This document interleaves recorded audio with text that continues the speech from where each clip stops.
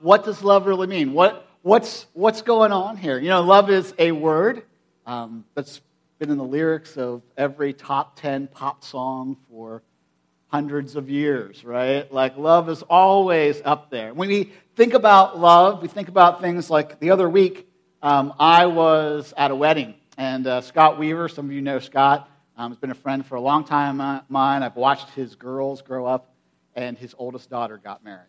So the bride and the groom, they didn't see each other before the wedding. Man, when they walked around that corner and they saw each other, have you ever watched this in a wedding? You know, when the groom's up there and he hasn't seen the bride yet, she comes around the corner and he sees her for the first time, and they're like locked, right? Like locked, death stare, like at each other going like, wow, like they're amazed. You can see the expressions in their face. You know what I mean? Like that, wow, they're in love, you know? Or maybe you think of like those moments when your kids were young as infants, and you looked into their eyes, you were starry-eyed about having children, and it was fantastic, and then they grew up to be teenagers and rolled their eyes at you, and you're like, so much harder now, you know? So you get it, right? We use love casually. We say things like, I love to travel, or I love that song, and we use it like it's just about stuff that makes us happy, like whatever makes us happy. We say things like, I fell in love. I feel myself falling in love. And I think what we mean is we feel this strong attraction to someone, and that makes us feel like we're falling in love with that person. But I mean, because we can't stop thinking about them, because we have the warm and fuzzies when we're around them. And the psychological term for that is actually infatuation. That's actually what is happening physiologically in that time. And infatuation only lasts 6 to 18 months. That's it. That's the length for it. So it's no wonder that then people fall out of love, right? Because they fell into love, they fell into infatuation, they fell out of love. So what is love? And why is it so important? Because part of the reason that this is important, this discussion is important, over the next 8 weeks we're going to talk about love, and the point of it is that you all grew up in a culture, and some of you experienced this personally, like a broken family. Maybe you experienced divorce in your family. Maybe in your family, like, there was never any hugs. There was never signs of affection. I don't know what your past is, but my guess is that you've experienced the struggles in what love is and what that feels like. You've experienced seasons of loneliness, places in your life where you feel insecure or afraid. And you know that the basis underneath all of that is, if I felt loved, if I knew I was loved, if I understood how to express love, you've all been in relationships that have lacked this. And if there's one thing that everyone in this room has in common, it's that we desperately want to know what it feels like to be loved. We desperately want to experience it for ourselves, and we want to be in loving relationships. Loving relationships that inspire us to bring out the best in others. Loving relationships that bring out the best in us. You know, this is what Jesus is all about.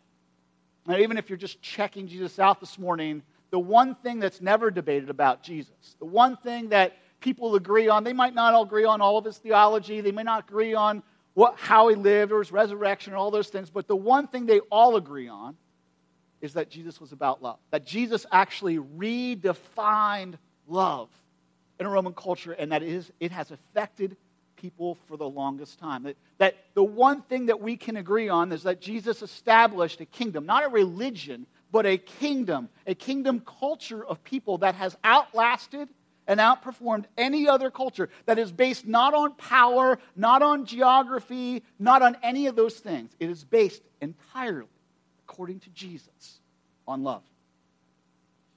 And if you wonder, is that really true? Let me just start with the scripture that we're going to spend our time in today, which is one of Jesus' closest followers and friends. His name was John. He recalled Jesus saying, and this one scripture kind of encapsulates it. Jesus is like, let me sum it all up for you fellas. Following me. Let me just sum it all up in this one statement. Here it is. John 13, 34 and 35. He says, so now I'm giving you a new commandment. Love each other. Love one another. Just as I have loved you, you should love each other. And your love for one another will prove to the world that you are my disciples. That's what Jesus said. So it leaves us with this question. How well do we love? How well do you love? Because Jesus said, as followers of Jesus, it's the one thing that we should be known for, more than anything else. That the church doesn't depend, the success of the church in accomplishing God's mission to rescue the world, it doesn't depend on political power. It doesn't depend on wealth. Jesus was never about like, hey, if you just had enough money. It doesn't depend on perfect theology, that if you just worked out all of your beliefs, that would solve everything. People would know that you're my followers. It doesn't depend on deeper preaching. If just the preaching, just that guy was a little bit deeper. Sorry, folks. Like that it doesn't depend on that. Jesus didn't even say it depended on that. What did he say it depended on? Love. That's it. It depends on this one thing, love. Imagine if we could love like Jesus loved. Imagine if you had the companions in your life that would come around you and knew how to love you, knew how to inspire you and bring out the best in you like no one else could. Can you imagine the powerful way that would release God to work in your life? Can you imagine the security that you would feel when you went out into your job, when you worked with other people, when you were around people that were hard to love? If you had people around you who loved that well, I believe that God's power would be released in our church in an incredibly powerful way if we could learn how to love really well. And that's why Jesus calls us towards this. He calls us towards it. Because, you know, when things happen in your life that you didn't expect, how are you going to get through that and bear the burden of that without companions who love you? When things are going this way instead of this way, where are you going to get the encouragement from? How are you going to get through that without people who deeply love you? Whenever you are confused about what should I do, how are you going to figure that out without people who are going to point you to the truth and help you understand what's going on in your life, who truly love you and want to bring out the best in you? That won't happen by accident. It just won't. I mean, you all know, that like it's hard to really love people. I mean, everybody here knows this, especially like you know this in your workplace, teenagers, you know this with your parents, right? It is easy to bring out the worst in them, right? Like you know how to push their buttons, right? You know exactly what to say to bring out the worst in them. It is easy for all of us to bring out the worst in someone, but to bring out the best, to love someone in a way that brings out the best, that's hard. Yet Jesus says the one way that people will recognize his followers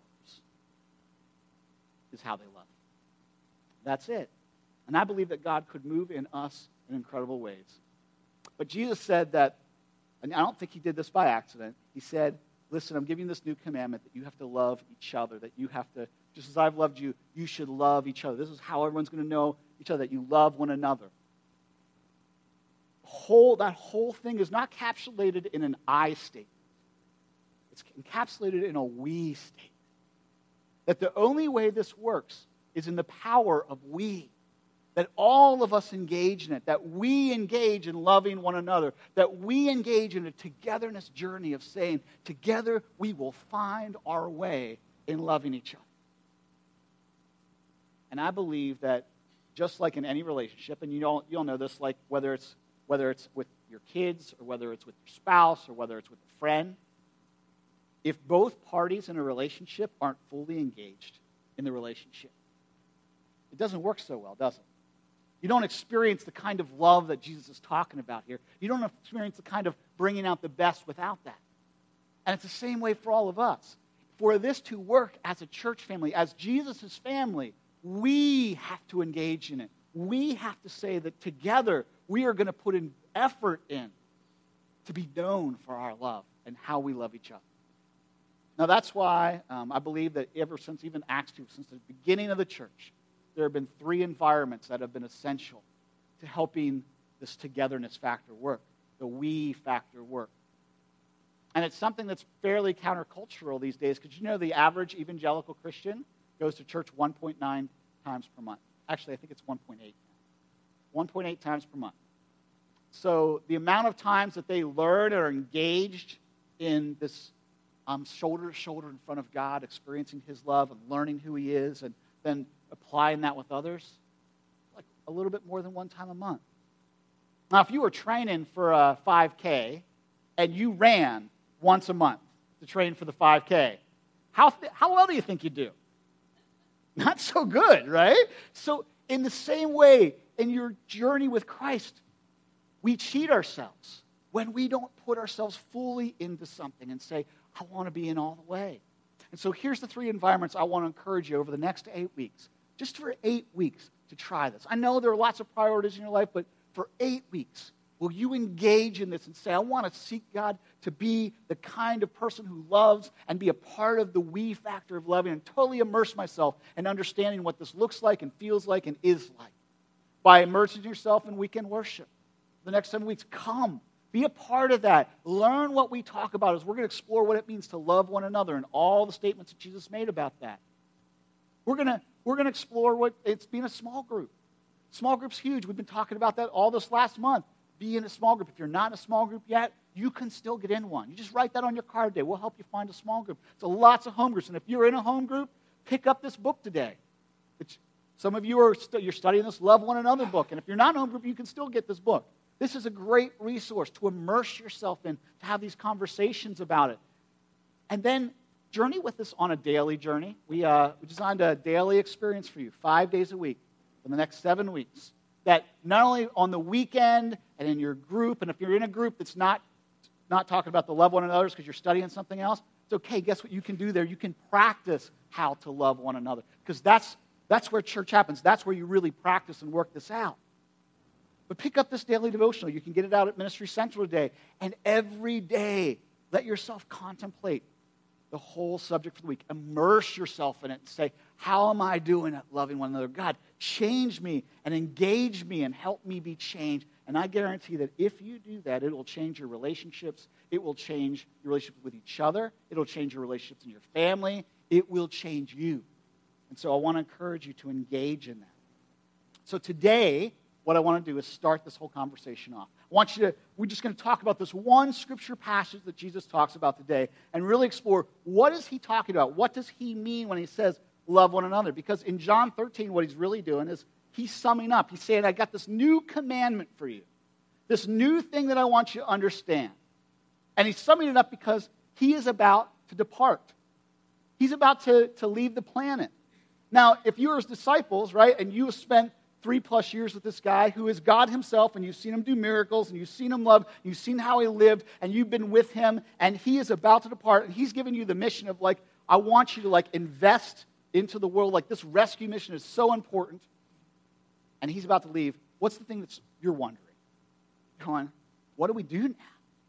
What's important? Can you give me one thing that's going to help me guide through this journey? Can you give us one thing, Jesus, that will help us for the rest of our lives and for the rest of this mission that you want us to be a part of, being a part of the kingdom? Give us one thing.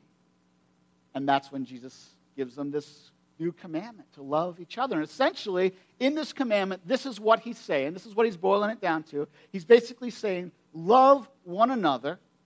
Everything else is secondary. Right? He said, I want you to love one another and make everything else secondary. Love one another first. Make everything else secondary. So, should I worry about my reputation? Not before you love. Should I try to be right all the time? Not before you love.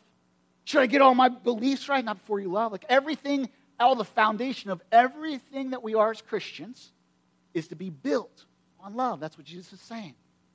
And so this morning I want to have a conversation with you about what does that look like? To love one another and make everything else second. To make love the primary foundation of everything that we are, to love one another. And so this morning, if you want to pull out your outline. It's in the little thing called the scoop. And inside you can follow along, take some notes, follow along with the scriptures that we talk about this morning. As we talk about love one another, make everything else secondary, which is in part Jesus saying, listen, when in doubt, choose love. That's what he's saying. He's saying, listen, everything else is secondary. So when in doubt, choose love. Choose love. So now I'm giving you a new commandment. Love each other just as I have loved you. You should love each other. Now, it's interesting because in the scripture, he says, I'm giving you a new commandment. What is new about this commandment?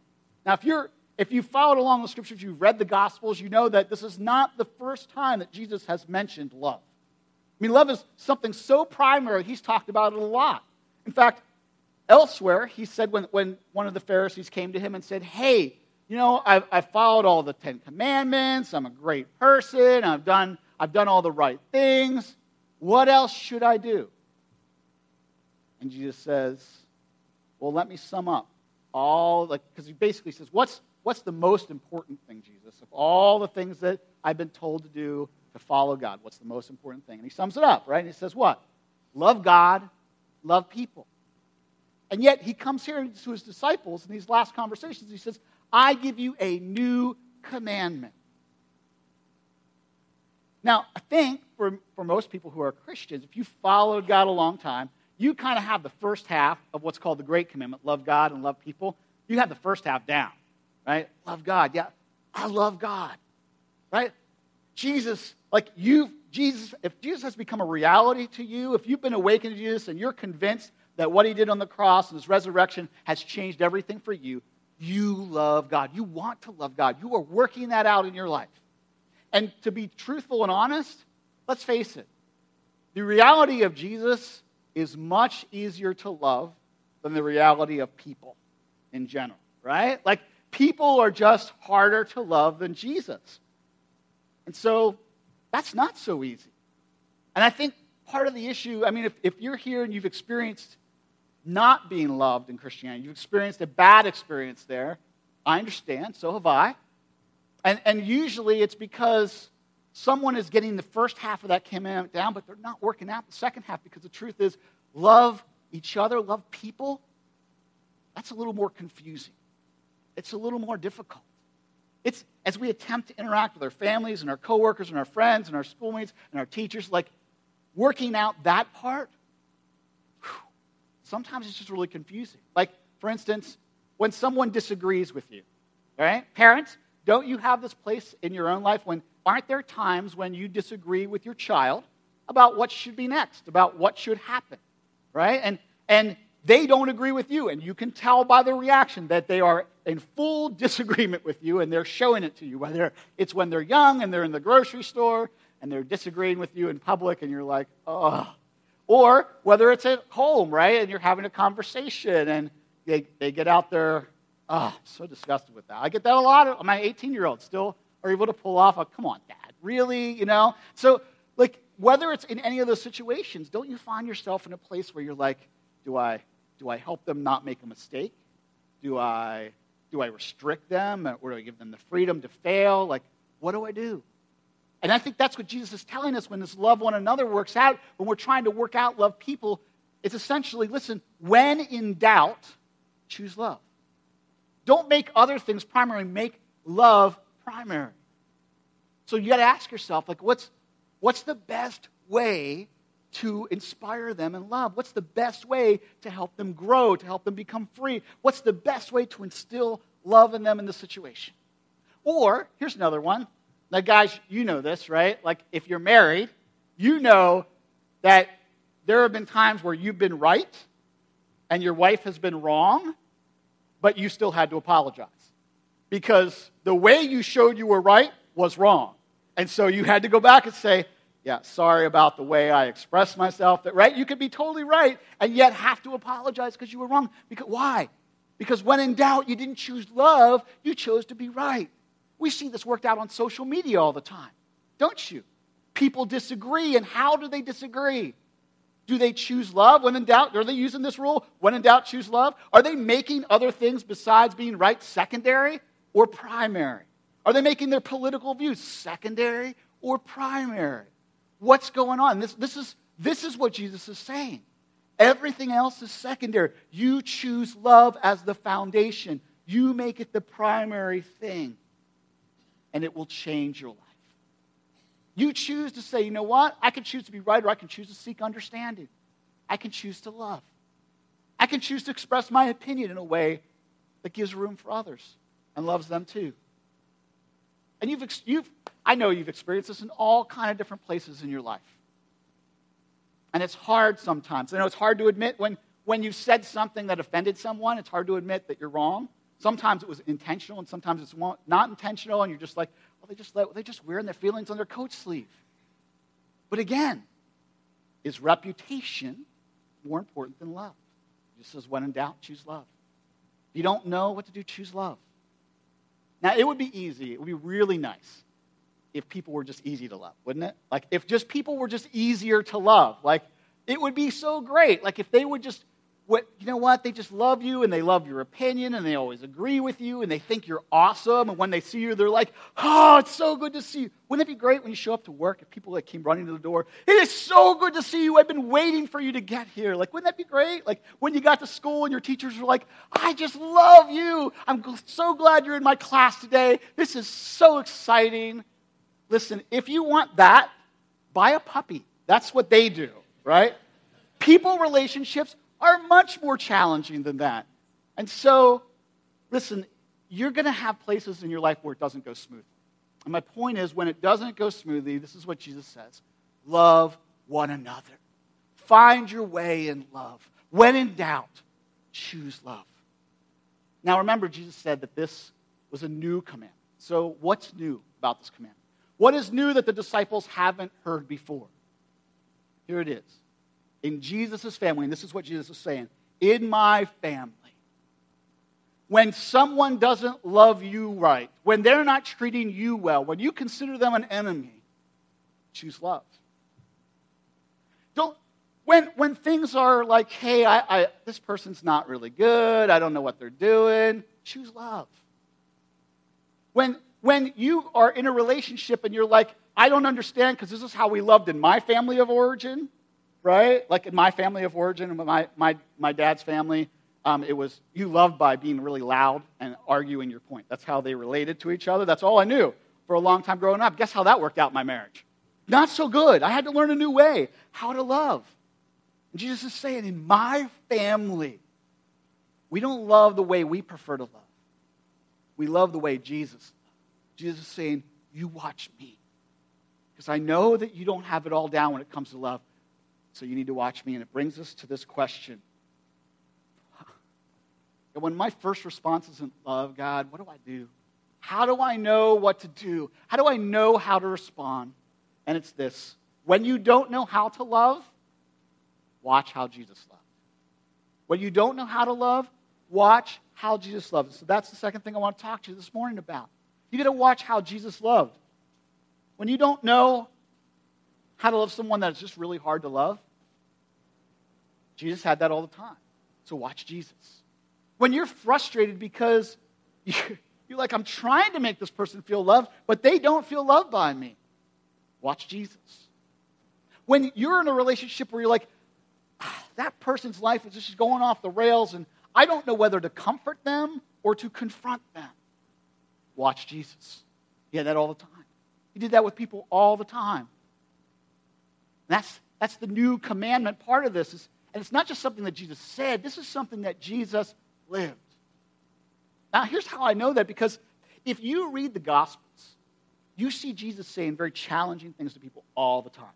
All the time he's saying hard things to people, and yet they keep coming back. Why? I ask myself this question all the time. Why would you keep coming back to this situation where you're like keep getting challenged? I mean, he says to Peter, get behind me, Satan, right?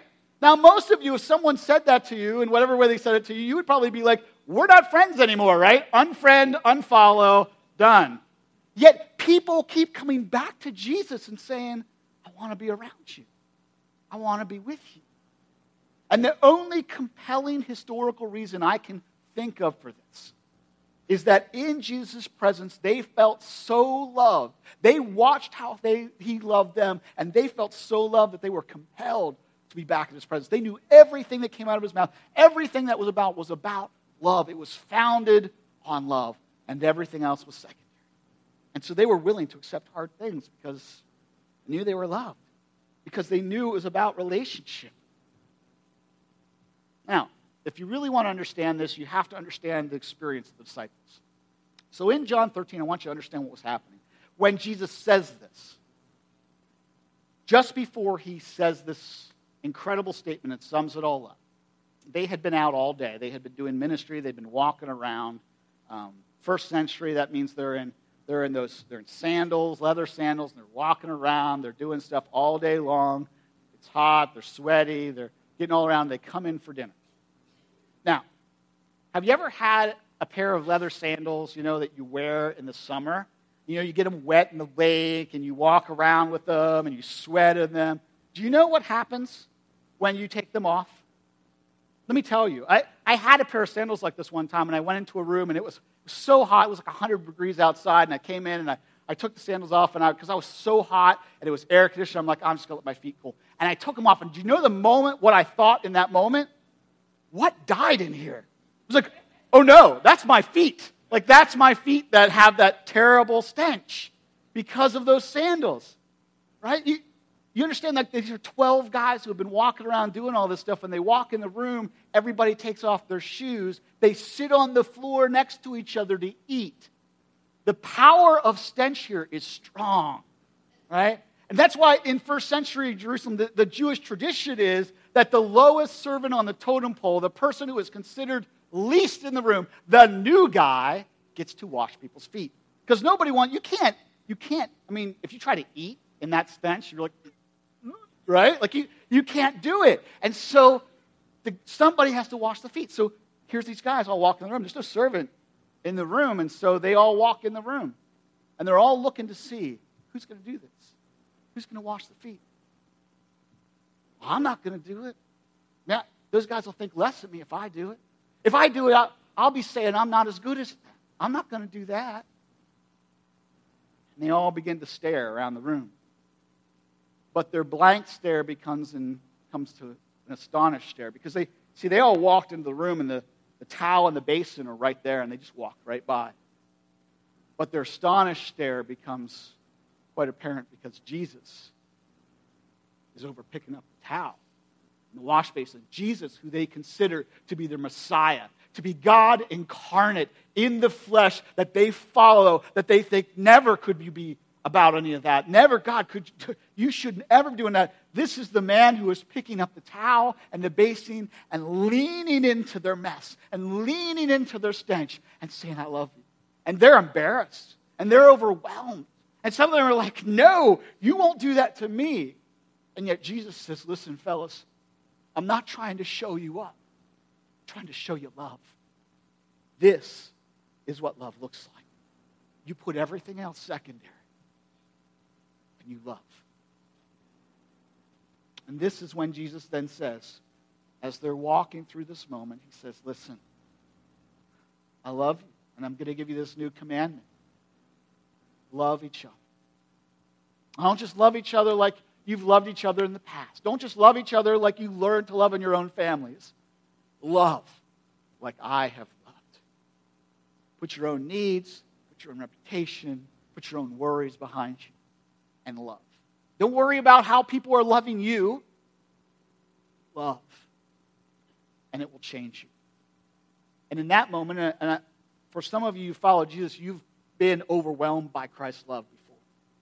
And this was the defining moment for his followers, so that when they were in prison and mocked and going to be crucified themselves, they could still choose to love, because they saw what love really looked like. And they said, I want that. I choose that. I will always choose that. Rather than bitterness or hatred or anything else, I will choose love, because I know it is foundational to my experience as a follower of God.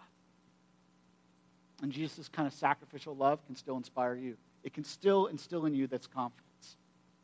In this book, in the Love One Another book by Jerry Sittser, he says this. He says, the church is called to function as a body, as if it were a kind of incarnation of Christ. Do you get this? Like, the church is called to function as an incarnation of Christ, as Christ himself in the world to others.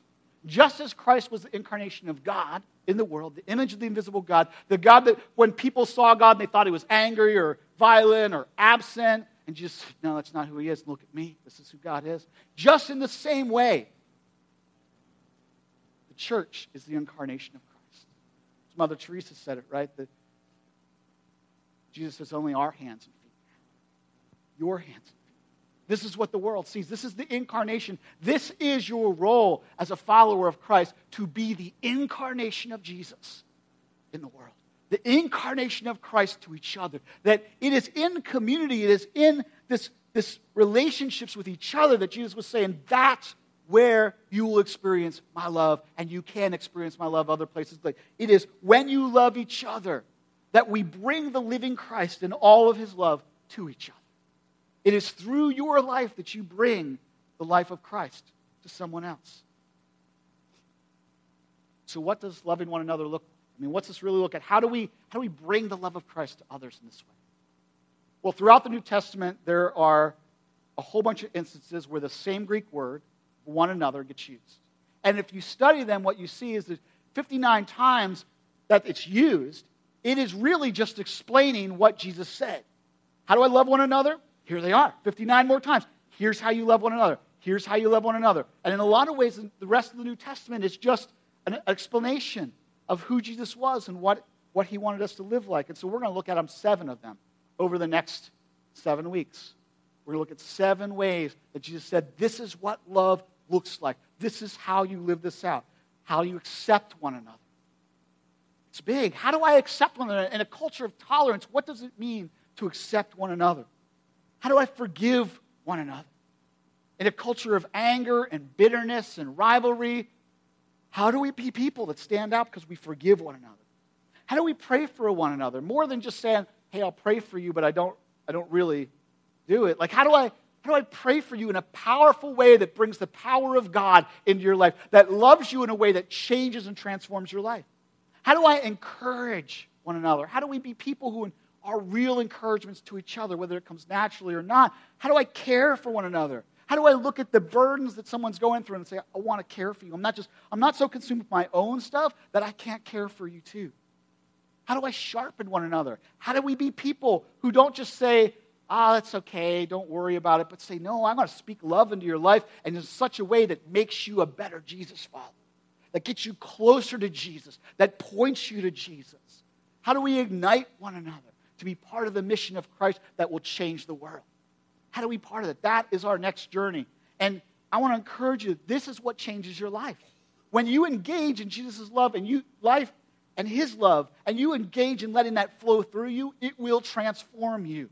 Often we're looking for like another piece of information to transform us, but Jesus is saying, no, you let my life flow through you, you act it out, you live it out, and it will transform you.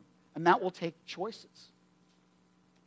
Listen, there are relationships in your life and friendships in your life that if you learned how to love one another, it would be transformative.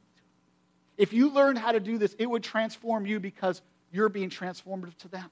You're bringing out the best in them, and it's going to bring out the best in you. God wants to transform you and change you. But if we're going to really grapple with this, love one another and make everything else secondary, let's face it, there's a lot of things that we get switched around in there. We're going to have to immerse ourselves in it. You can't really explore this without focus. And that's what Jesus invites us to. And so my question for you is what keeps you from doing that? What are the barriers in your life that are keeping you from experiencing the kind of love that Jesus deeply wants you to be a part of?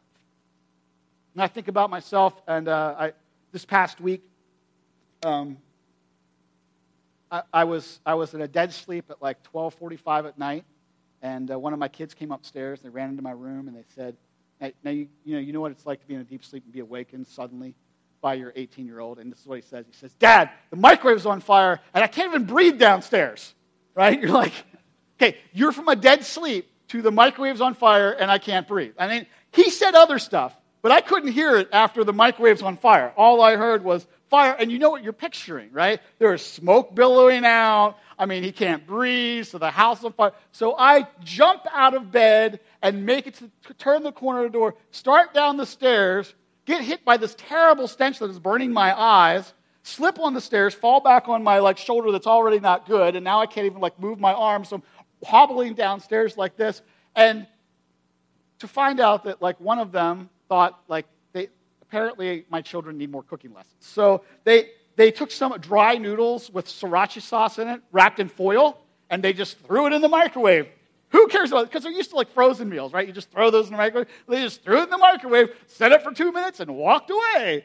And of course, not only did it catch on fire, but the sriracha sauce, like that pepper sauce, then permeated the air. So at 1 o'clock in the morning, I can't even be in my house. Like we are all outside, standing outside our house because it's unbreathable in the house, in our night clothes outside. Fantastic. Just beautiful. And I'm going, how do I love my children in this moment? Because I am really angry with them, right? I'm like holding my arm, I've already been through like PT for this. And I'm like, oh man. They're like, Dad. And they're kind of giggling. They still think it's fun because it's like a dorm. It's like a dorm in our house right now, right? They're in college. They still live at my home, and I have to lecture them all the time. This is not your dormitory. You have to go away to college if you want to do that. Here, there are still rules and sanity. And so I'm so frustrated. And I've got to make choices in that moment. How I'm going to talk to them, how I'm going to love them. Now, I know that kind of stuff happens in your life too. Now, I know that there are times where you choose other things than love. You choose to be angry. You choose not to forgive. You choose reputation. You choose sarcasm. You choose all sorts of things, right? But Jesus says, choose love. Because it's only love that will transform you. It's only love that will build a foundation that will change your relationships and change you. And it is only love. And this is why this is worth grappling with. And this is what Jesus says. It is only love that completes the mission of God in the world. He says, it is your love for one another that will prove to the world that you are my disciples. People who don't know Jesus don't get to know Jesus if your love isn't as powerful as Jesus' love. If you're not moving towards what Jesus is and who he is and how he loves, people won't discover him. That is why it's so important that you love. And so I'm just going to ask you this morning, how are you going to engage in that in the next 7 minutes? Is that important enough for you as a disciple of Jesus? Is it important enough for you because you have experienced the other side of not having love in your life, not having it in your family of origin? You've experienced loneliness, you've experienced insecurity, you've experienced depression, you've experienced lots of things in your life. Is this important enough that you will engage in it and train for it like it is the important race that Jesus says it is? That you know what's on the line. And so here's my challenge to you. How are you going to engage in that this coming month? What are you going to choose? What's going to be most important to you? Will you choose to engage in weekend worship and a small group and in a daily experience? Will you pick that stuff up out there and say, yeah, I'm in. I want to be transformed, and I will immerse myself in it, and I will train for it, and I will listen for God in it, and I will practice it. I'm going to do it because I want to be the kind of disciple, the kind of follower of Jesus that people look at and they go, I think I met Jesus there. And it transformed me. Because the power of God can be released in your life. Because you know that things will change when you begin to love others. They will. Not just in their life, they'll change in your life. How will you engage? And what's the barrier? What's going to keep you from that? So I want to take a minute and pray, and I want you to be able to process that.